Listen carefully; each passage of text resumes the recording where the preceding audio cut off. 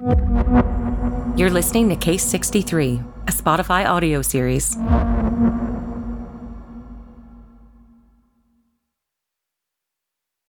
This episode is brought to you by Anytime Fitness.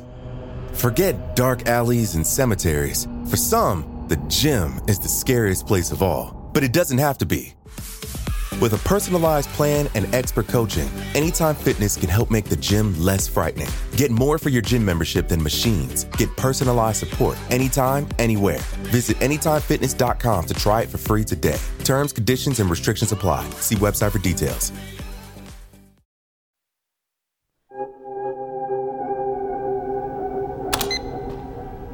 For the record, November 27th, 2012, I authorized the release of Emily Sachs, case 63, this morning. I know how the mind works, or at least I know how much we still don't know. It's not enough to just give names to different illnesses or parts of the brain, not if we really want to understand. There's just so much in there that's so jagged and unnameable. Who is Emily Sachs? What is happening in her head? Why does the story her mind put together make so much sense to me? When she was leaving, I got the feeling we knew each other. There was something in her eyes, something old, like from a lifetime ago. It felt so familiar watching her go. Here, there, and then not there. The only time I felt anything like it was with my wife. Talking in the dark or just sitting together in perfect silence. I should delete this. This isn't supposed to be about me. It's about case 63, whose file I've just closed, whose file is now going to sit in a hospital archive.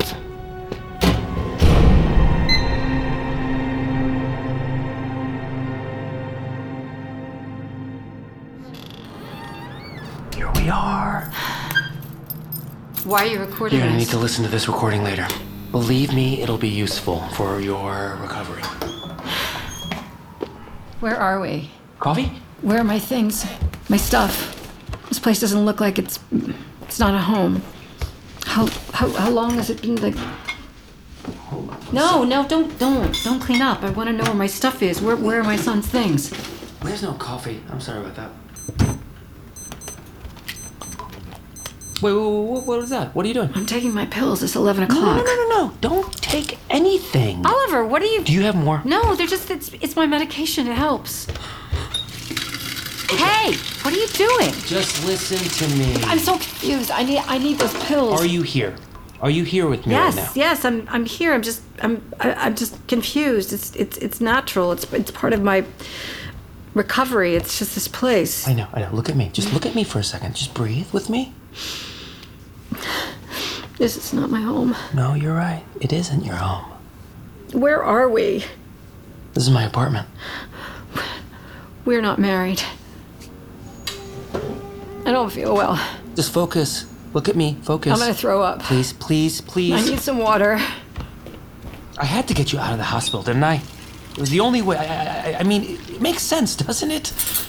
What are you Please put the knife down. Stay there. No, don't move. Beatrix? If you move, I'll scream. No. Wait. No, don't go, okay? You can't leave. Why are you doing this? You sick? Are you a hoarder? All this stuff hoarder? piled up? Computers and printers and magazines and junk. It smells disgusting in here. Just don't leave, Beatrix. Don't leave. Don't you fucking play with me! I told you that you're very important, and not just to me. You're the most important woman in the world, Beatrix. Don't call me that. I told you everything would make sense once you came home. This is not my house. That's not my name. I know this isn't your house. I have to get back to the hospital. The hospital? No, I'm you cannot. sick. Sick? I'm sick, and you're not helping me. I have to get out of here. You made a mistake in the future. What? You made a mistake, but I'm gonna help you fix it. That's why they sent you here. What are you saying? My real name is Oliver. I'm Oliver Collins. You know who I am, and because of that, I know who you are. From my perspective, this is the first time that we're meeting, but I've had dreams about you. Dreams where you came to see me, where you said I was an imposter. I'm a mechanical engineer. I got a degree from Cornell. That's where I first picked up the hobby of, I'm a science fiction writer. an amateur one. And I mostly just post things on message boards, places like Wikidot or this new site called the SCP Foundation. That's how they reached out to me. It was January of 2011. I got an encrypted message from an anonymous account that said, "There's a hidden message in this image. See if you can find it." Well, I did. And it wasn't hard. It just took some basic cryptography and a little bit of medieval history. I'm not understanding anything here. I don't understand. It was a puzzle. And I solved it. Figuring it out took me to a link which led to a strange site, a site called the Library of Babel. And on this site, there's infinite words, infinite combinations. And one of them had the instructions. This is insane. I'm not going to listen anymore. I can't take any more You of this. can Google it. Just Don't look. move. Don't come any closer. Let me just show you. I'm just going to show you a web page. Fine, but do it quick. Okay. See? Look. Here. They look like random letters, right? But if you apply the cipher key... There. The decoded message. It's sensitive information from another time. And it's a message for you. This is impossible. You're playing with my head. No! This is real, believe me. I couldn't come up with something like this even if I tried. This is extremely sophisticated. This is a hidden message inside a string of random characters. What kind of message? It took a truly colossal effort to decode it, trust me. You see all these computers here? That took them months running day and night to mine the data that these people from the future have sent me. You took my medical file. You said I'd been in treatment.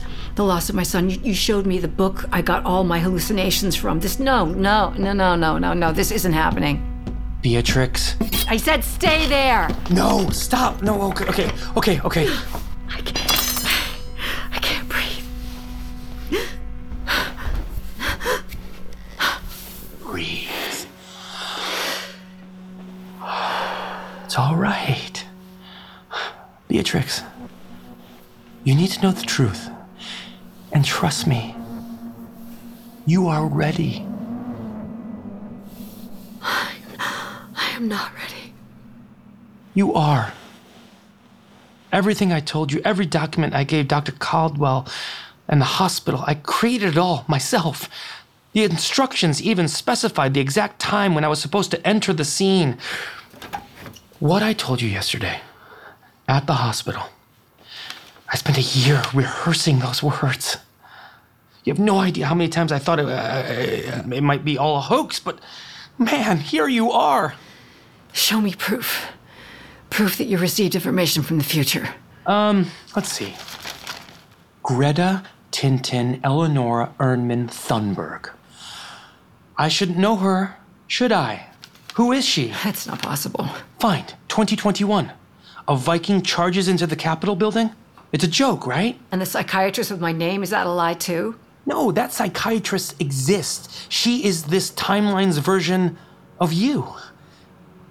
But you shouldn't go see her. That would create a vortex and alternate lines, which could really mess everything up. My son, what happened to my son? You never had a son. Well, that book, the one you had at the hospital, did you print it too? No, that I can explain. That book is real. The author is real. It was written by a guy in 1981, and I have a theory. The author of the book had a Garnier-Mallet event. Maybe the guys from the future passed him information about Wuhan, about the virus and the pandemic. See, if you know where to look, you find warnings everywhere.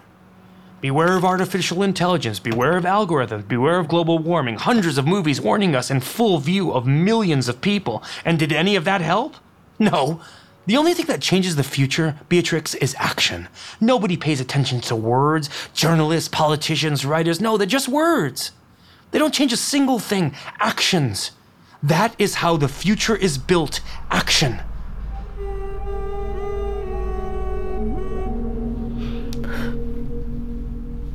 What is real? I see you. I see dirty dishes and piles of papers in my hands. What is real? What am I supposed to do? I'm so sorry. Can you tell me my name? Eliza Beatrix Knight. The tattooed woman who travels from 2022 to reverse Pegasus in 2012. I know that deep down, this reality I'm describing makes more sense to you than the one you believed in just a few hours ago. Am I crazy? Is that all this is? No, you were never crazy, Beatrix. You are heroically sane. Here, I need you to listen to this. What is it? Put on these headphones. Will you trust me?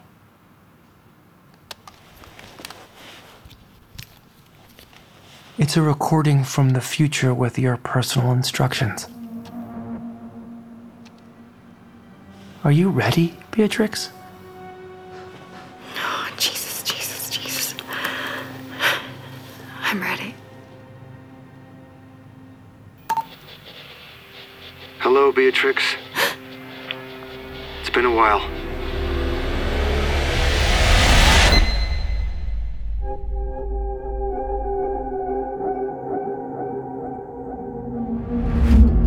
Case 63, created and written by Julio Rojas, adapted by Mara Velez Melendez, directed by Mimi O'Donnell, starring Julianne Moore, Oscar Isaac, and Ariane Moayed. Executive produced by Julianne Moore, Oscar Isaac, and Mimi O'Donnell. Produced by Alexandra K. Brown and Katie Pastor. Sound supervision by Jonathan Roberts. Score by Mowat.